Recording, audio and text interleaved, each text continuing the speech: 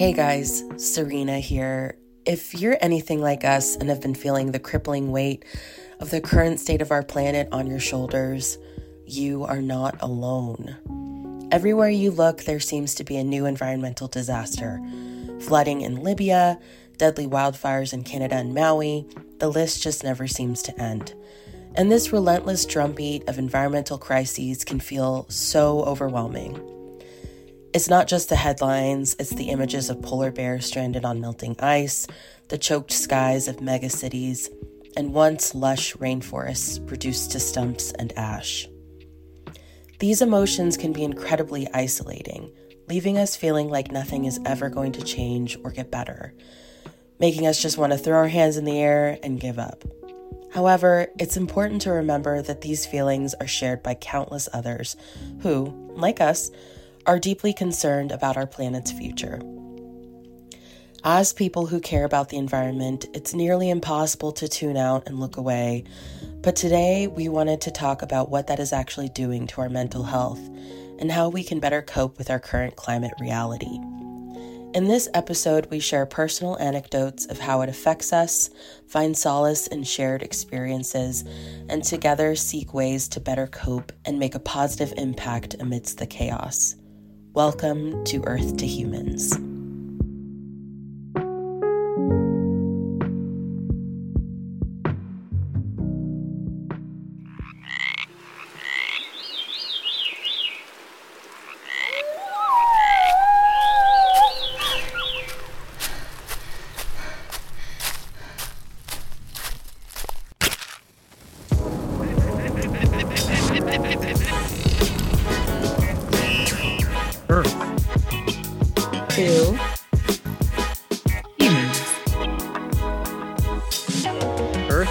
Human?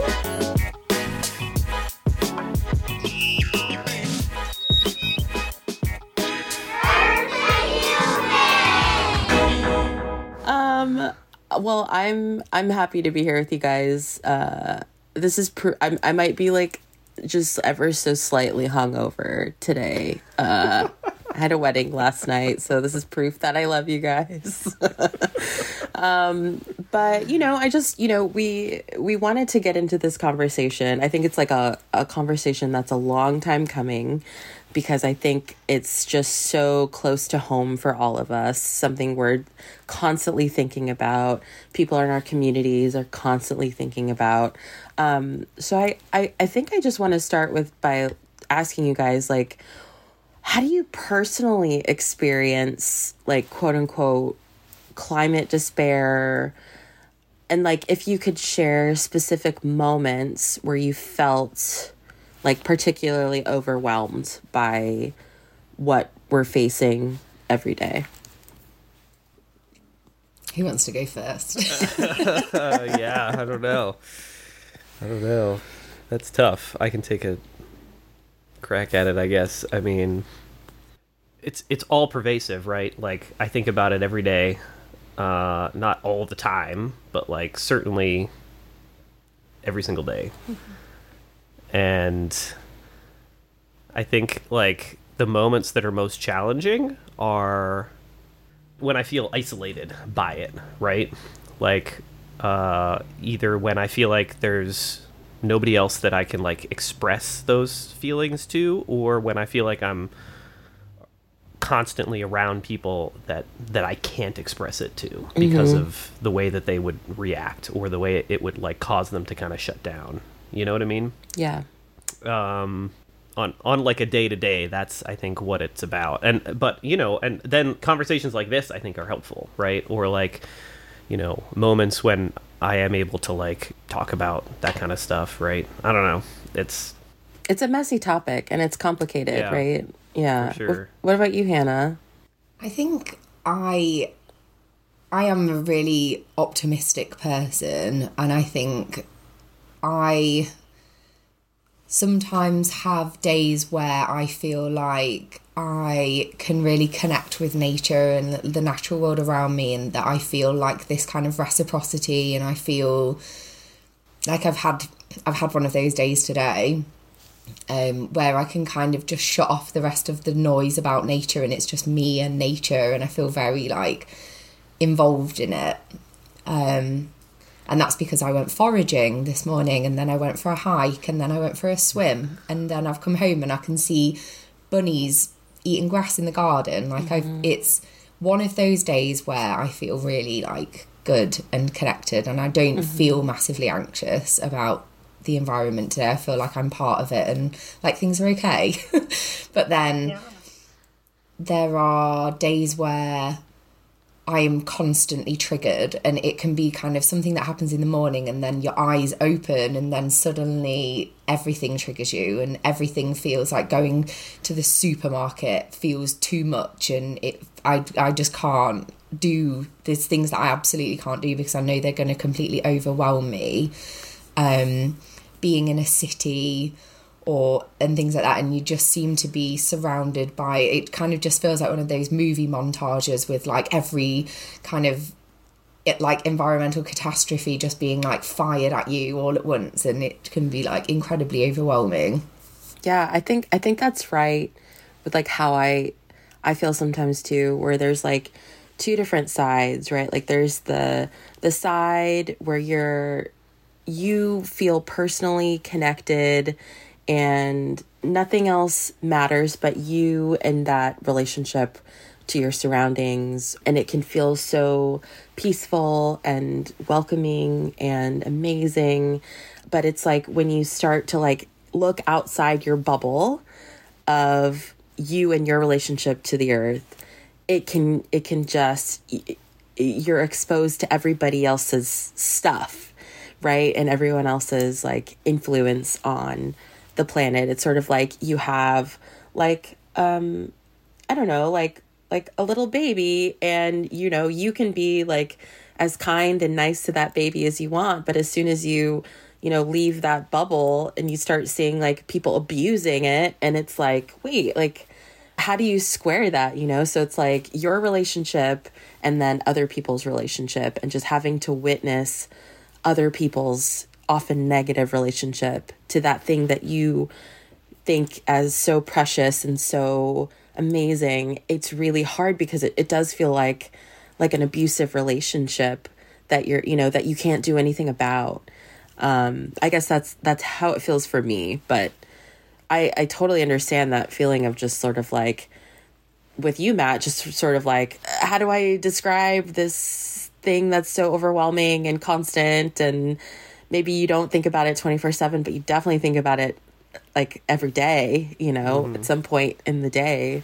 But it is, I think it's a hard thing to like put your finger on and articulate because it's different for everybody. And it's like, it's so normalized too. Like for me, and like I was thinking about like, Hannah, when you sort of started off by saying that you think of yourself as an optimist, right? Like, I think of myself as a pessimist.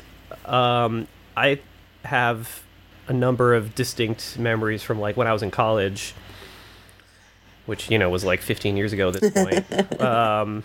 Like, and like the world was in a different place 15 years ago, right? But like I was taking all these environmental science classes and like learning about climate change, and like starting, that was like when those feelings, like that recognition of like the inevitability of a lot of these things, right? Certainly of the climate crisis and all these other issues that are intertwined with it. And I remember like having debates and like arguments with like my friends and colleagues who weren't who were studying different things and weren't exposed to that, and those ideas were not like all pervasive in society like they are now, right? And I remember like earnestly trying to convince my friends that like we were going to see really dramatic impacts from climate change in our lifetime, and they didn't believe me. And so like from that moment, it was like I felt like my role was to like prove that we're fucked. You know what I mean?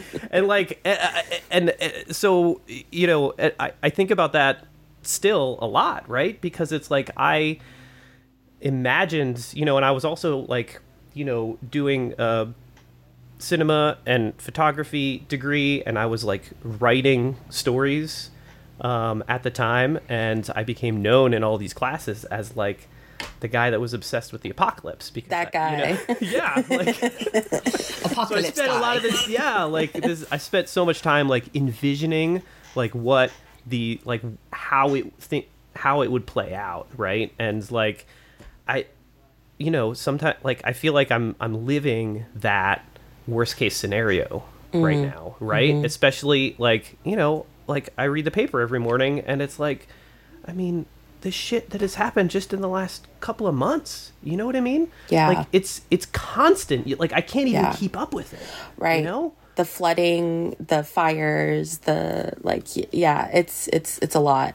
And I bet it's like a hard thing to be in that space where you're like trying to prove something that you feel in your bones to be true. But then at the end of it, when you start to be basically like, yeah, I was right, it's not like a satisfying Not at sort all. of moment. It's Not like, at all. fuck, I was right. Like, Yeah. damn it, I don't want to Yeah. be right, but like yeah, it's there. The sort of payoff at the end of it isn't satisfying and good feeling. So that's, I mean, yeah, I think that's like a hard place to be and feel like over, like the last 15 years, sort of feeling like the result of all these things that you were thinking about and talking about have come true in the worst way. Hannah, I'm curious, you mentioned that you had, I think it was a therapist friend who just deals specifically in climate despair. And I wanted to pass the puck to you and kind of talk about that and what your friend sort of feels are those strategies with coping with some of these issues. Yeah, so she's actually a board member of a charity that I work for, and I find her work really fascinating. So whenever she's got a blog and she posts about eco-anxiety, and she does eco-therapy. So for people who are kind of struggling with feeling like, yeah, we feel basically she specializes in that, and it's really interesting because it was the first time I'd ever really heard of anyone that did. But a lot of the things that she says, so when I was reading about her various different strategies, one of them was finding community, so connecting and engaging with other people who have the same concerns as you. And I find that really useful in some ways, because I think for me, something that I find very healing and very therapeutic is working on a local level. So going out with people in my local community who aren't necessarily environmental scientists or anything like that, and doing like clearing waterways of invasive plants, and them having this kind of knowledge of something that's like very scientific, but they're there to like fight for their waterways, and those people give me optimism, they give me hope. And I know it's so small, but there's so many of those small things happening, and when you engage with those small things and you learn about the next town on down the river that's doing the same thing, and then the next town on, and you're like, oh, this is actually way bigger than I thought it was, and that fills me with hope. But there's a flip side to that, I think, as well, which is being triggered by other people's eco-anxiety and learning about things that you didn't know about that are happening, that you're like, I needed support in a different way. And obviously it's difficult when everybody, like a lot of people that are, especially environmental scientists, you're on a quest for knowledge, basically, and like your knowledge will lead you down one road that leads you off into different avenues and whatever. Someone else has gone the opposite way and has found out about this completely different issue. So you approach your community and say, oh, I'm really worried about this, like geoengineering was my last thing. Like after that episode that we did with Elizabeth Colbert, I was freaked out. Like it did really get into my head. And I met my friend who was like really, really freaking out about like air pollution and how it was getting into food and getting into fungi, and that like she's a forager, and she was like talking about these like heavy metals and how she didn't know if she could trust foraging anymore. And it was not a good, like, yeah, and I don't know if you guys have found that ever before as well. Like, that might be something that you can, because I think sometimes it's actually worse to talk to people that know about environmental issues than it is to talk about people who don't have a clue, like talk to people that don't have a clue about it. Oh, 100%. 100%. Like, I'll call my mom and I'll be, just sort of like, hey, Mom, how's it going? And then she'll go on, she watches the news all the time. And I've kind of taken a step back intentionally from consuming news. Like, I have a very specific way that I consume news, and it's usually just by reading or podcasts. Like, I can't do the like visual news cycle thing anymore. I just can't. But she consumes it that way. And I'll just talk to her about, like, oh, how did the air conditioner get, how was that? How'd that install go? And then she'll go, did you hear da da da da da da da in the news? And I'm like, oh, no, I didn't, and then she'll just kind of, and I'm like, do I sound like that to my friends? You know what I mean? Like, they're just sort of like, hey, Serena, like, how's it going? And I'm just like, did you hear that they're, and it's like, I think it definitely shines a mirror because, like, not everybody wants to hear that stuff all the time, which, like, I understand. But it's sort of like this thing that you, like, don't necessarily want to talk about, but, like, in our work and in our world, it's just so front and center that, like, it's like sort of part of our personalities, maybe, that we just, like, can't help it. And I think coming across a fellow environmentally minded person, exactly like you said, Hannah, like, where you guys are going down two different rabbit, sort of like your flavor of the day, like, which climate despair do you want to talk about today? And it's usually not the same. And I mean, it's not helpful. And I think it's sort of like you get to the end of those conversations and you're just like, cool. So we didn't solve anything. We're just, like, more anxious about another topic, Yeah, and I think it's interesting because one of her other tips was about consumption of media, and making sure that you, as much as you want to be informed, there also needs to be a point where you have to stop for the sake of your own mental health. And I think you might have stopped that day and might have said, okay, that's enough. Looking at wildfires and where they are, like, on a map, and then you meet someone, and my mum's exactly the same. She watches the news as well. So, and it is very disaster led, because that's what people go back for. It's for that kind of whatever hormones that releases that seems to be, like, as addictive as cigarettes. Like, they go back for every single night to get that same thing. But it's just it's catastrophe. It's all catastrophe. Like, there's never good news.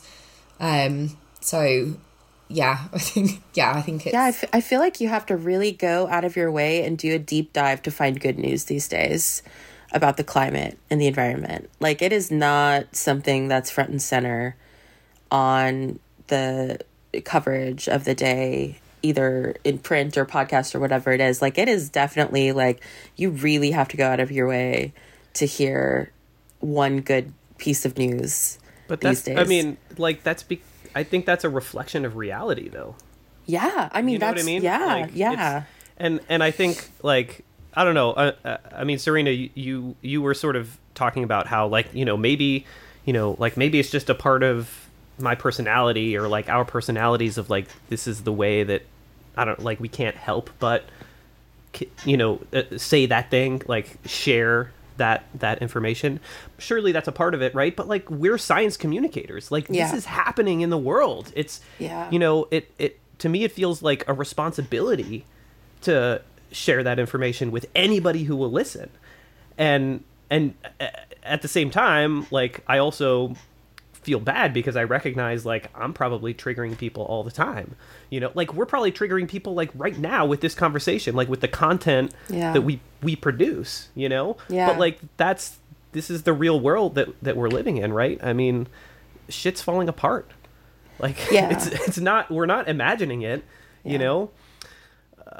So, but I don't know. At the same time, like absolutely, we need coping mechanisms, right? Like, so I don't know. I think, you know, I am definitely guilty of being that person who's like, you know, oh, you think that's bad? Like, let's layer the shit on top of it. You know what I mean? Buckle up.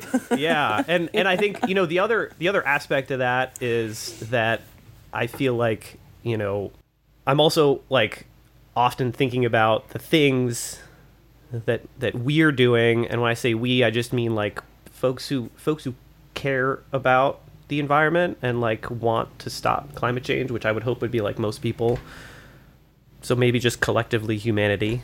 Like we often do things thinking that they're helping and then realize after the fact that it may have been counterproductive. Yeah. Right? And so I feel like it's important to analyze the decisions that are happening now, you know, like through that lens, right? Because like we've made lots and lots of mistakes that I think ultimately ended up having a net negative impact. But at the time, we thought it was a good thing to do and it was positive. You know what I mean? Yeah. And, you know, so I don't know, like one of the examples that popped into my head is, you know, this trash cleanup. So I'm on the board of directors for the Friends group associated with the Snake River Birds of Prey National Conservation Area, this national conservation area just south of Boise where I live. And, you know, the Bureau of Land Management, who is responsible for managing the area, like wanted to organize, you know, for the 25th anniversary of the designation of this NCA, they wanted to organize the largest trash cleanup that had ever been conducted in the state of Idaho, right? Which, like, on the surface, like, that's a good thing, right? But, like, with my sort of, like, you know, pessimistic and, like, critical lens on this, you know, I didn't, like, voice this very publicly. I didn't go tell the people at BLM this, but just, like, within our board and our organization, you know, I kind of expressed, like, is this the best way to be spending our time and energy, right?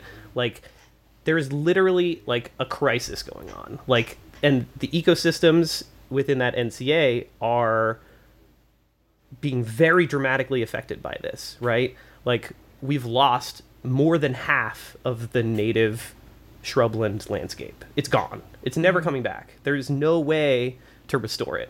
And even if we could restore it under current conditions, in 20, 30, 50 years, the conditions are going to be so dramatically altered from what they are now that it's pointless, right? Like, and so there's like an actual crisis happening on this landscape.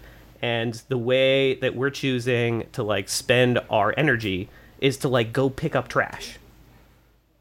You know, like, it's not, like, you know, and I understand why. It's like we want to make it a more beautiful place.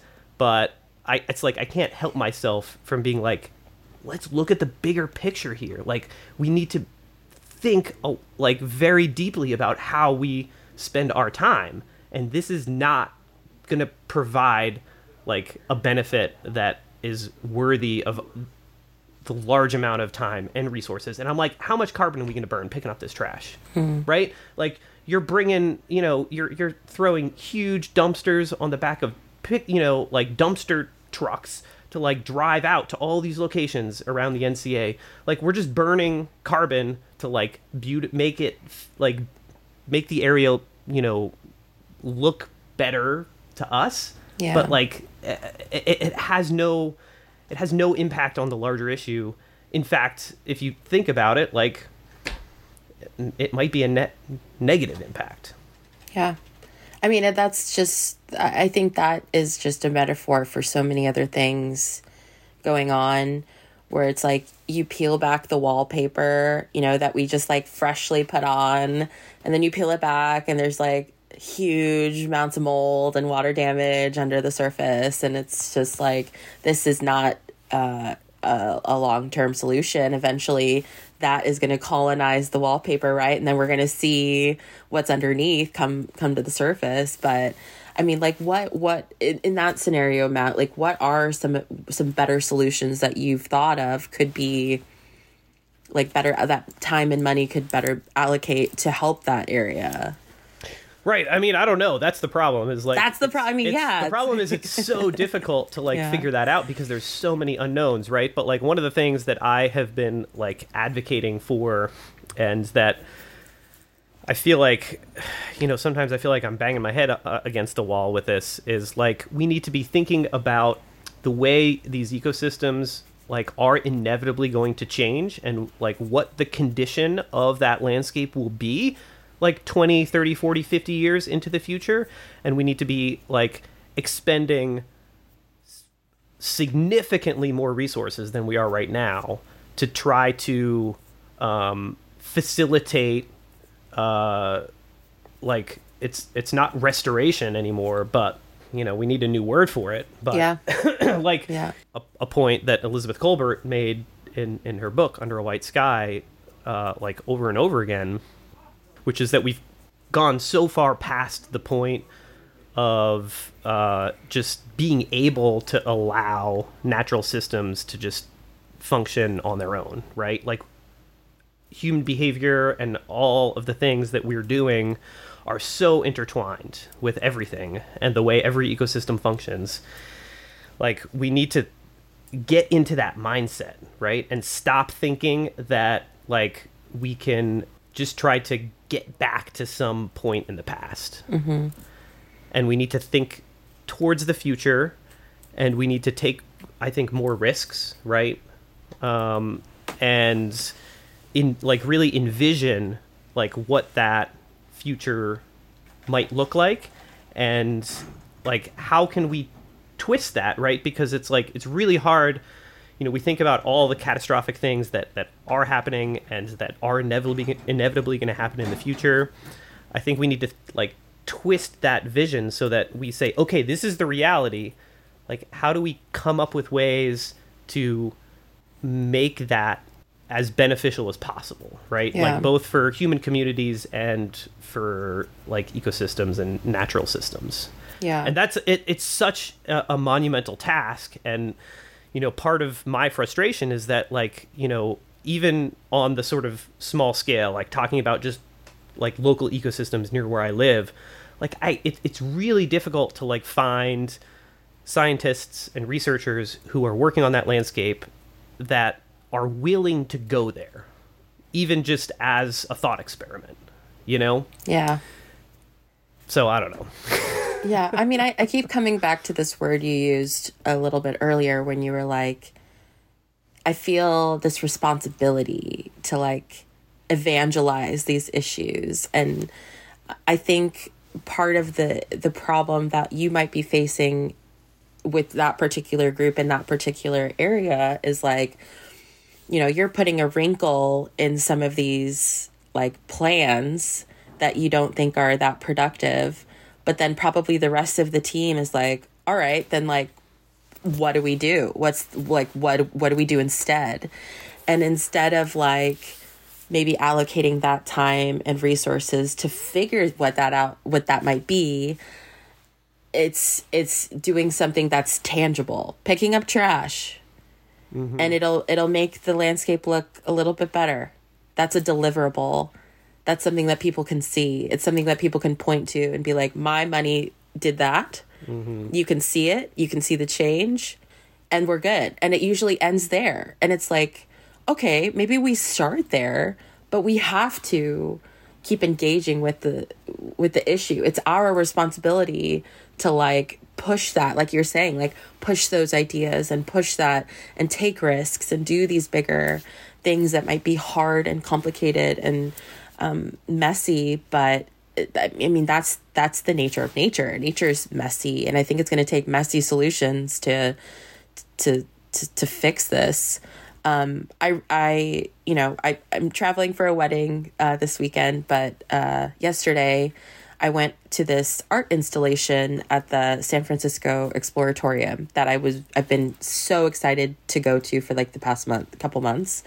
And it's this visual immersive installation by this guy, Bernie Krause, who's like a famous, I forget the actual title for it, but he's like a historian and a keeper of sound in nature. So he went out in the 90s and recorded all of these places, the Amazon, places in Africa, places in California, that, have these sort of biologically significant areas, rainforest, alpine forests, etc. So he's got, all these different places that he's recorded. And so the installation starts with an introduction by him sort of saying like, this is what I'm doing, this is what, blah. And then he shows you these before and afters to just kind of give you a taste of what he's talking about. And he plays a clip. So it's not just the music, but it's like you see these visual representations of the histogram of the audio. So you get like a visual picture to go along with the audio of what you're hearing. So it'll be like a before, and it'll be like maybe 10 seconds. And he's talking about how dynamic this chunk of sound is. He points out particular species you're hearing. And then he'll say, and I went back 15 years later to the same spot, same time of year, and you see the histogram and it's just gone. It's just silent. Either because of logging, deforestation, so that actual forest doesn't exist anymore, or in the place in California, in Sequoia Kings Canyon, the drought had created the loss of this creek that was running by.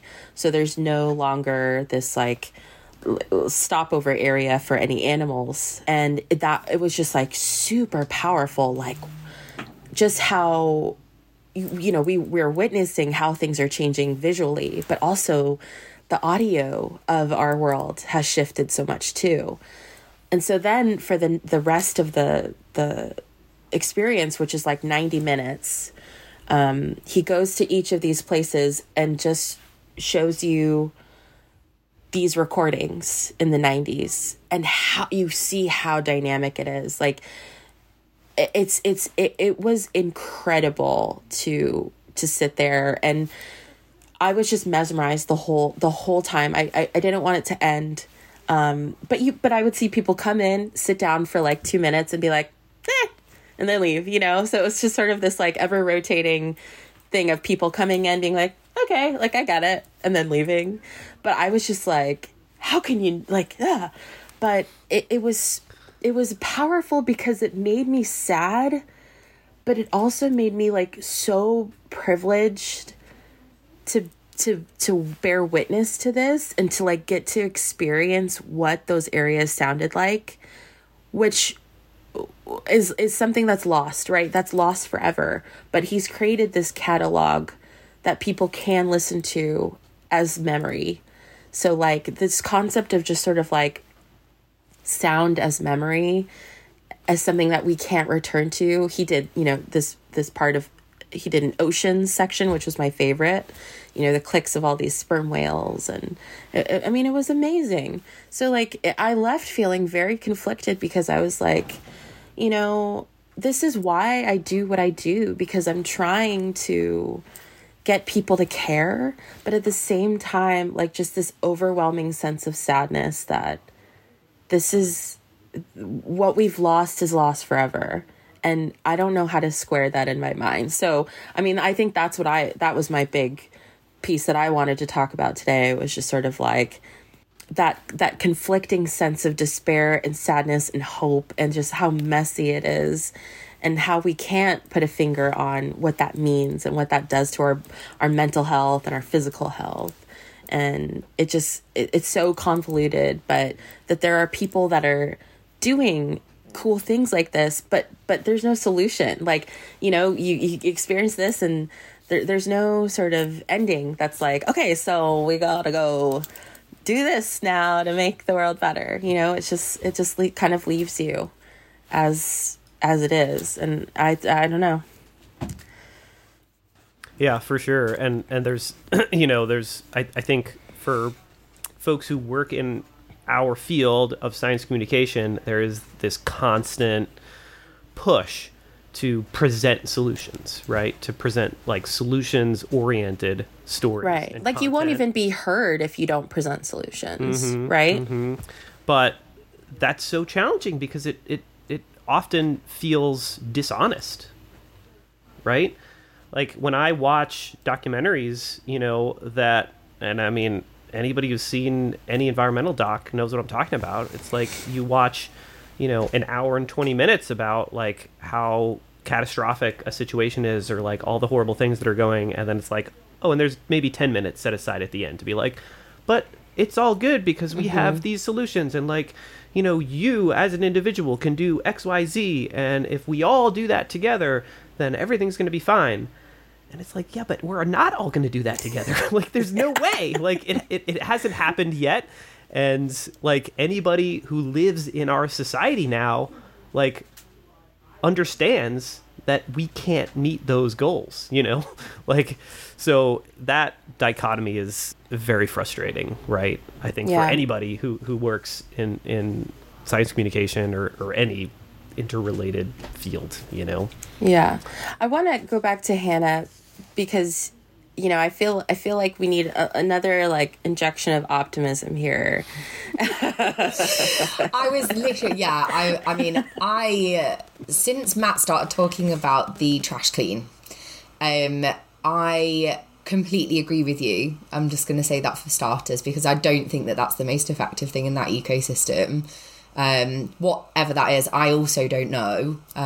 But I think I've volunteered for a marine conservation organisation in the UK for years, organising beach cleans, and I understood that there was a conflict there in that by trying to solve one issue, quite often in environmentalism, you exacerbate another. So by people all driving their cars to the beach to come and trash clean causes loads of carbon and that sort of thing. But something that I will say about trash cleaning and the tangibility of it is that it's like a gateway drug to environmentalism. And I've seen it with my own eyes where people come to the beach and at first they're like, oh, our beach is clean, like we don't need to clean it. Then they start digging through the sand dunes, then they start looking really closely, and by 5 minutes later they filled an entire trash bag and they're like in complete disbelief that their beach was actually that dirty and how much trash they've cleaned. And you can just kind of see this change in their attitude and the amount of times I've been asked, like, okay, what can I do now? Like, how can I change things to help with this issue? And I think when you watch these environmental documentaries and there's this thing at the end that's like, if everybody just does one thing, everybody's not going to do one thing. But I think as environmental communicators, it is our job to reach individuals. And I know for sure that there are people around me who come to me for advice on how they can be better, how they can do better. I also have friends who apologise to me when they're talking about bad things they did for the environment, and I like them a little bit less every time that they do it. And I secretly sit there and I'm like, please stop. Just stop. If we're still going to be friends, like, just... Right. But then at the same time, I have friends who consciously, and like my mum is like a prime example of this, as somebody who strives to be better all the time, and she does it because she's she wants to be a better person. She's a great person, she wants to be better, but she also does it because of me, like, because I'm in her life and she knows how much I care. She also has grandchildren and she knows that, like, she wants their future to be better, so she listens to me, like, and there's that. And I think as much as and as big as these issues are on the planet, that's what gives me hope, is like individual people, like these kind of 70-year-old ladies that have just bought some new waders to like go and clean the Himalayan balsam out of their local stream so that the birds come back. Like those people who have started by doing things like trash cleans or started by doing invasive species removal, and then you find out that they've also like I don't know, they've started walking more instead of taking their car to places and stuff because they see that their actions work, and as much as they're not like globally significant, they can be locally. So I think, yeah, that's my dose of optimism here, is that I just see the more I work in my local community, the more I see these things, and it gives me hope. I think the only thing that gives me hope is these hyper-local focuses. I mean, really, like that's really the only thing that kind of gets me through the day at this point, because it is something that you can actually see change. You know what I mean? It's like it's something that you can feel and experience, and like I don't think that it's for naught. Like I think people doing these sort of smaller things in their own communities makes a difference. Like it's not nothing. And even as sort like I think I'm probably somewhere in between you and Matt, where I'm like maybe an optimistic pessimist or a pessimistic optimist, I don't know, but you know, it's just like the only thing that seems to carry us through to the next day. You know what I mean? And when you think globally, shit's just overwhelming. And I don't know how to cope with that sometimes, to be honest. Like it just makes me filled with sadness and despair, and also like this anger for like my fellow human, you know, where I'm just like, how did we let this happen? How do we continue to let this happen? How do people like this exist on the planet?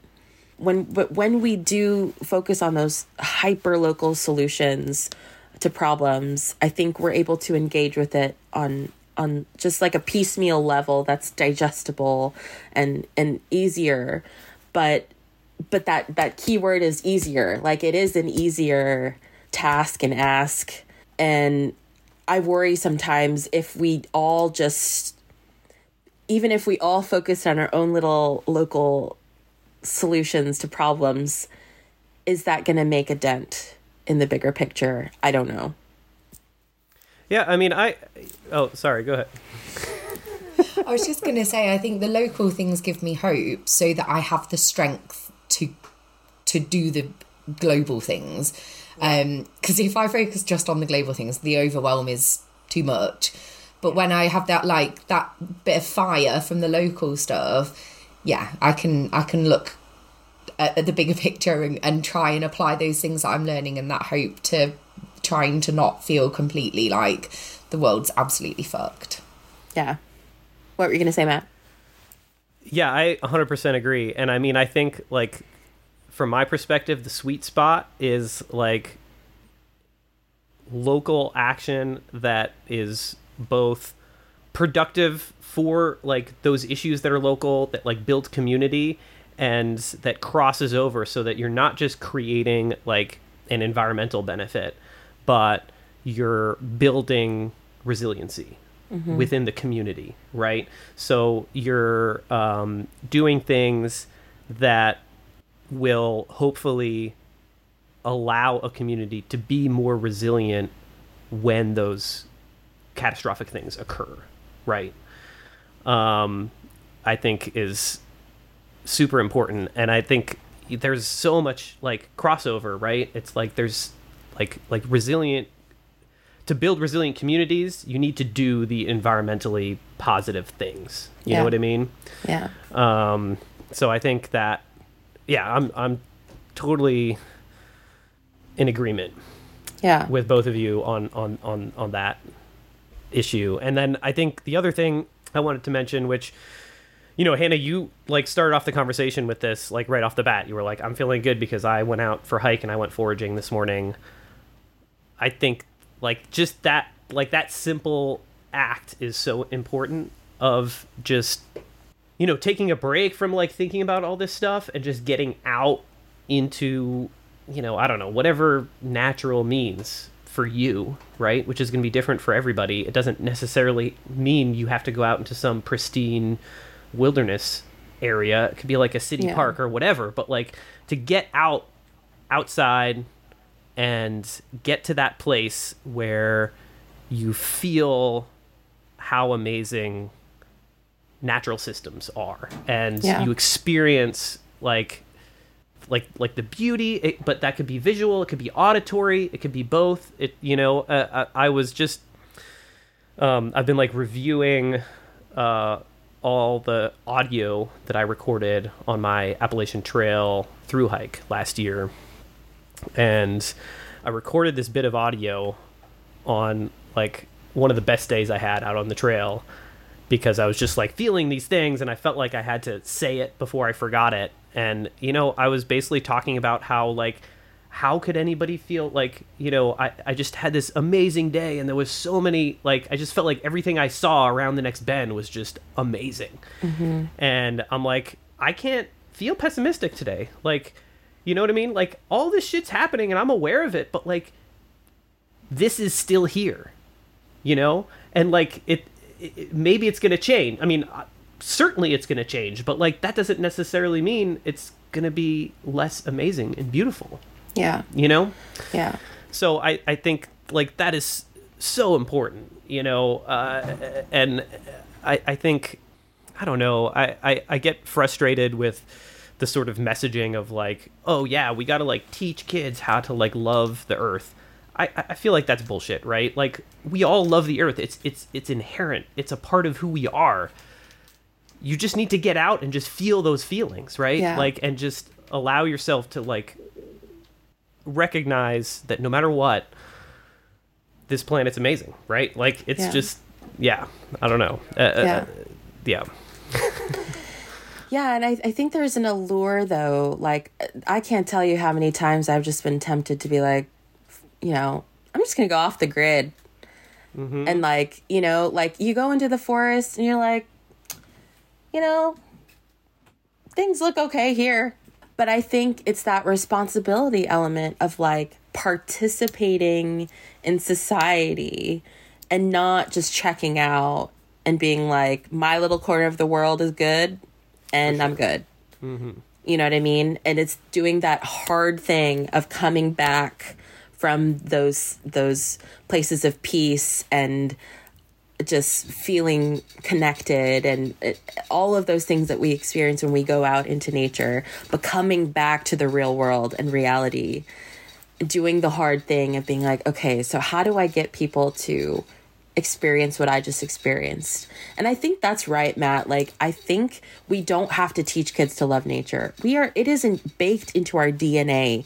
It's just sort of like waking people up to what they already know, I wanted to read a quote from one of my favorite authors, Jared K. Anderson, just a couple of lines from his stuff that I think goes well with what we're talking about right now. And it goes like this. We borrow our atoms. The universe owns them. The universe borrows our love and wonder. Those belong to us. You are nature, and nature will go on. But there is kindness that only you can choose to bring to the world. Moss is old, home on every continent. No roots, no towering trunks. Yet it tasted the air before the first feather, before shrews stirred the leaf litter. When your mind hisses like a kettle, look to your elder, to the green lessons of soft, simple quiet beneath the sun.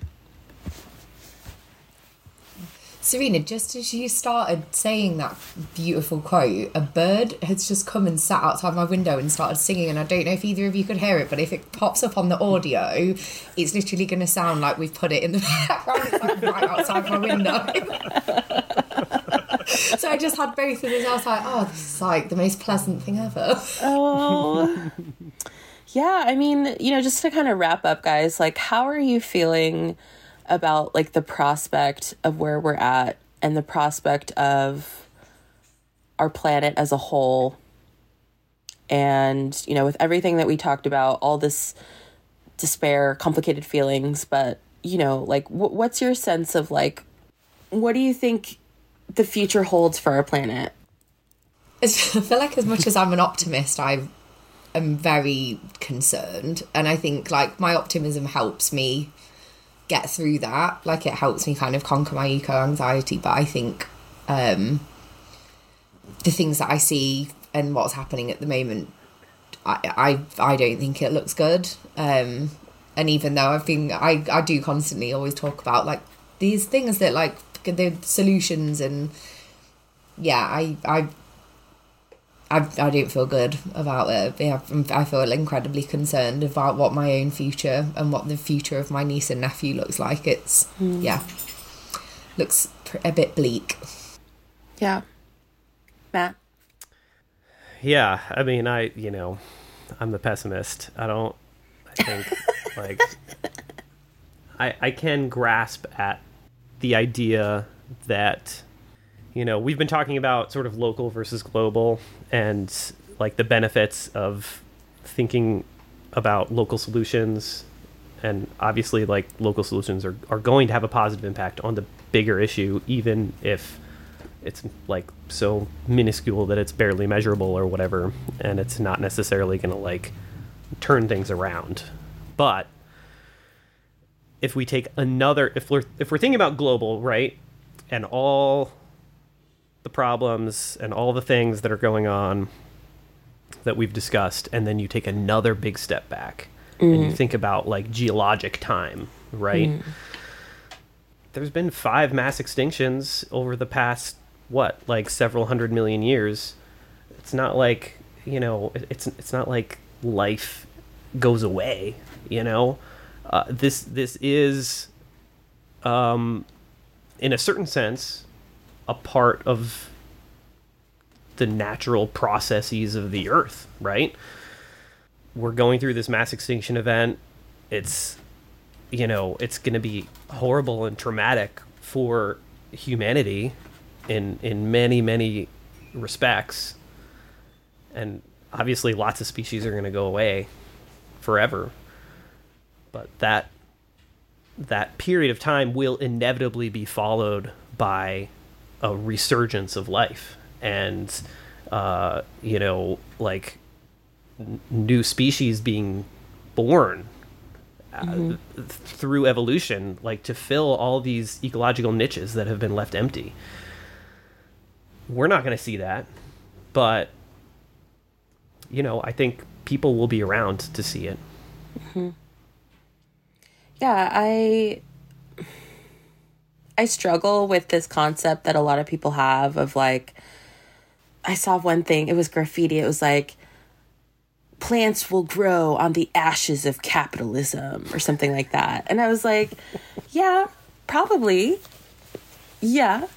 But do I want to live in a world without toucans and silverback gorillas and white rhinoceros and bioluminescent algae and bacteria? No, I don't. You know, and so sort of this, like, the idea that, like, the world will cycle through and it's going to be okay. Yes, I believe that, but I'm still going to claw and fight to my last breath to try and keep these species here. You know, like, some form of life, yes, will probably come and replace it.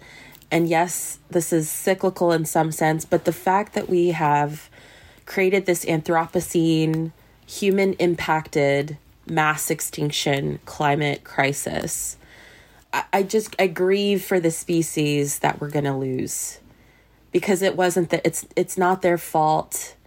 It's not fair. And I don't think it's fair that we'll probably survive it. You know what I mean? And I don't think the focus should be on humans surviving this. I think the focus should be on what we're going to lose, holding it precious while we have it. But that's not a good, you know, that's not a good ending to the story. But no, that's fair though. And I think, like, the one little piece I'll add to that, right, is that nothing's truly inevitable. That's true. And things can feel inevitable, but like we really don't know what's going to happen, right? And I mean, the example I'll put forth is the vaquita, right? I mean, I spent 5 years of my life just so deeply embedded in all of the issues surrounding the decline of this unique species. And throughout that entire period, the inevitability of the extinction of the vaquita just weighed on me so heavily. And, you know, I told so many people, you know, anybody who would ask, like, I can't see a path forward for this species. Like, I just can't envision how it could survive this extinction crisis. When we released Sea of Shadows in 2019, the population estimate was 15 individuals. 4 years later, the population estimate is 15 individuals. So it plateaued, right? Like something happened that I never could have envisioned. And it's not like none of the problems are solved, you know, but, you know, somehow like they're holding on, you know, it's amazing. Yeah. It's amazing. Yeah. But I mean, I think there's something to be said too about that work that you did, Matt. Like that, I think that was a net positive. Even though the solutions weren't solved, the bigger picture issues, you brought awareness. You got people to care about this tiny little porpoise that nobody'd ever heard of.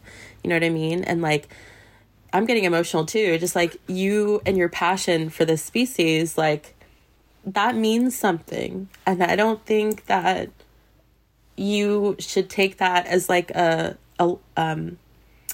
failure, because I think people like us who are working to do this stuff, it all means something, and it's not for naught. And I think you had a direct impact on the species hanging on up to this point where we are now. So yeah. Yeah, sorry to I didn't mean to get all emotional about that. It was kind of unexpected, but yeah, I don't know. You know, I don't. It's I don't know. I don't have anything else to say about that. Well, any final thoughts, guys? I had a question that I think is quite an interesting one. Like, I think people's answers are always quite interesting in that, like, I've thought before whether I would prefer to be somebody who doesn't give a shit. Like, somebody who is like, I'm alive now, I've got one life, and I'm gonna ride a jet ski everywhere I go, and I'm gonna eat steak for breakfast, lunch and dinner, and I'm gonna buy it from the worst welfare thing I possibly can, and I'm gonna live this life. Like, obviously, like, it would mean a complete personality transplant, but would I prefer to live a life where eco-anxiety was just not a thing? I didn't care about the environment. Like, if I could go back and change my degree, and if I could, whatever point radicalise my view on nature, just remove that from my life. Like, if you could do that and live a eco-anxiety free life, would you? No way.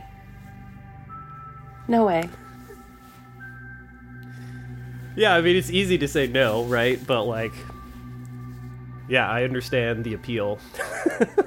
For sure. For sure. Yeah, but I think that's a really interesting question to leave our listeners, you know, with like that balance between your own, like the wounds you're inflicting on your own self for the sake of the greater good of the planet.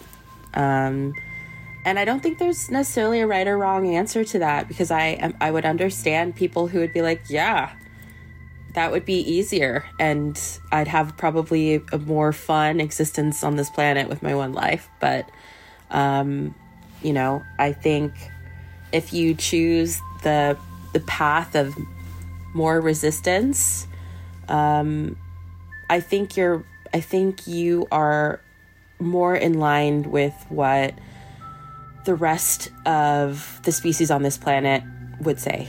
Because I think if every other living thing could talk and we could understand them in that way, I think that's all that they would know, is to fight and push forward and to live and thrive and exist, and in a world that is here for everybody and will continue to exist for everybody. So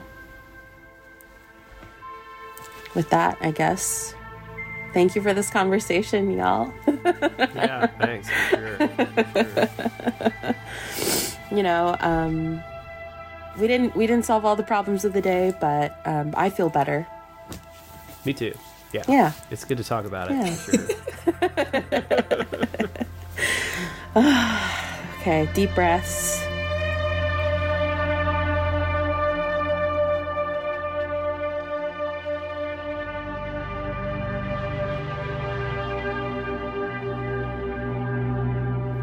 We hope you found today's conversation helpful, healing, or at least relatable.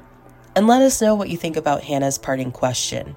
Would you give up caring about the environment for a life of ignorant bliss? Let us know on Instagram and Facebook at Earth to Humans Pod. And if you haven't already, leave us a quick review and rating wherever you're listening now. It really helps others find the show. Today's episode was produced by me, Serena Simons, and our music comes from Blue Dot Sessions.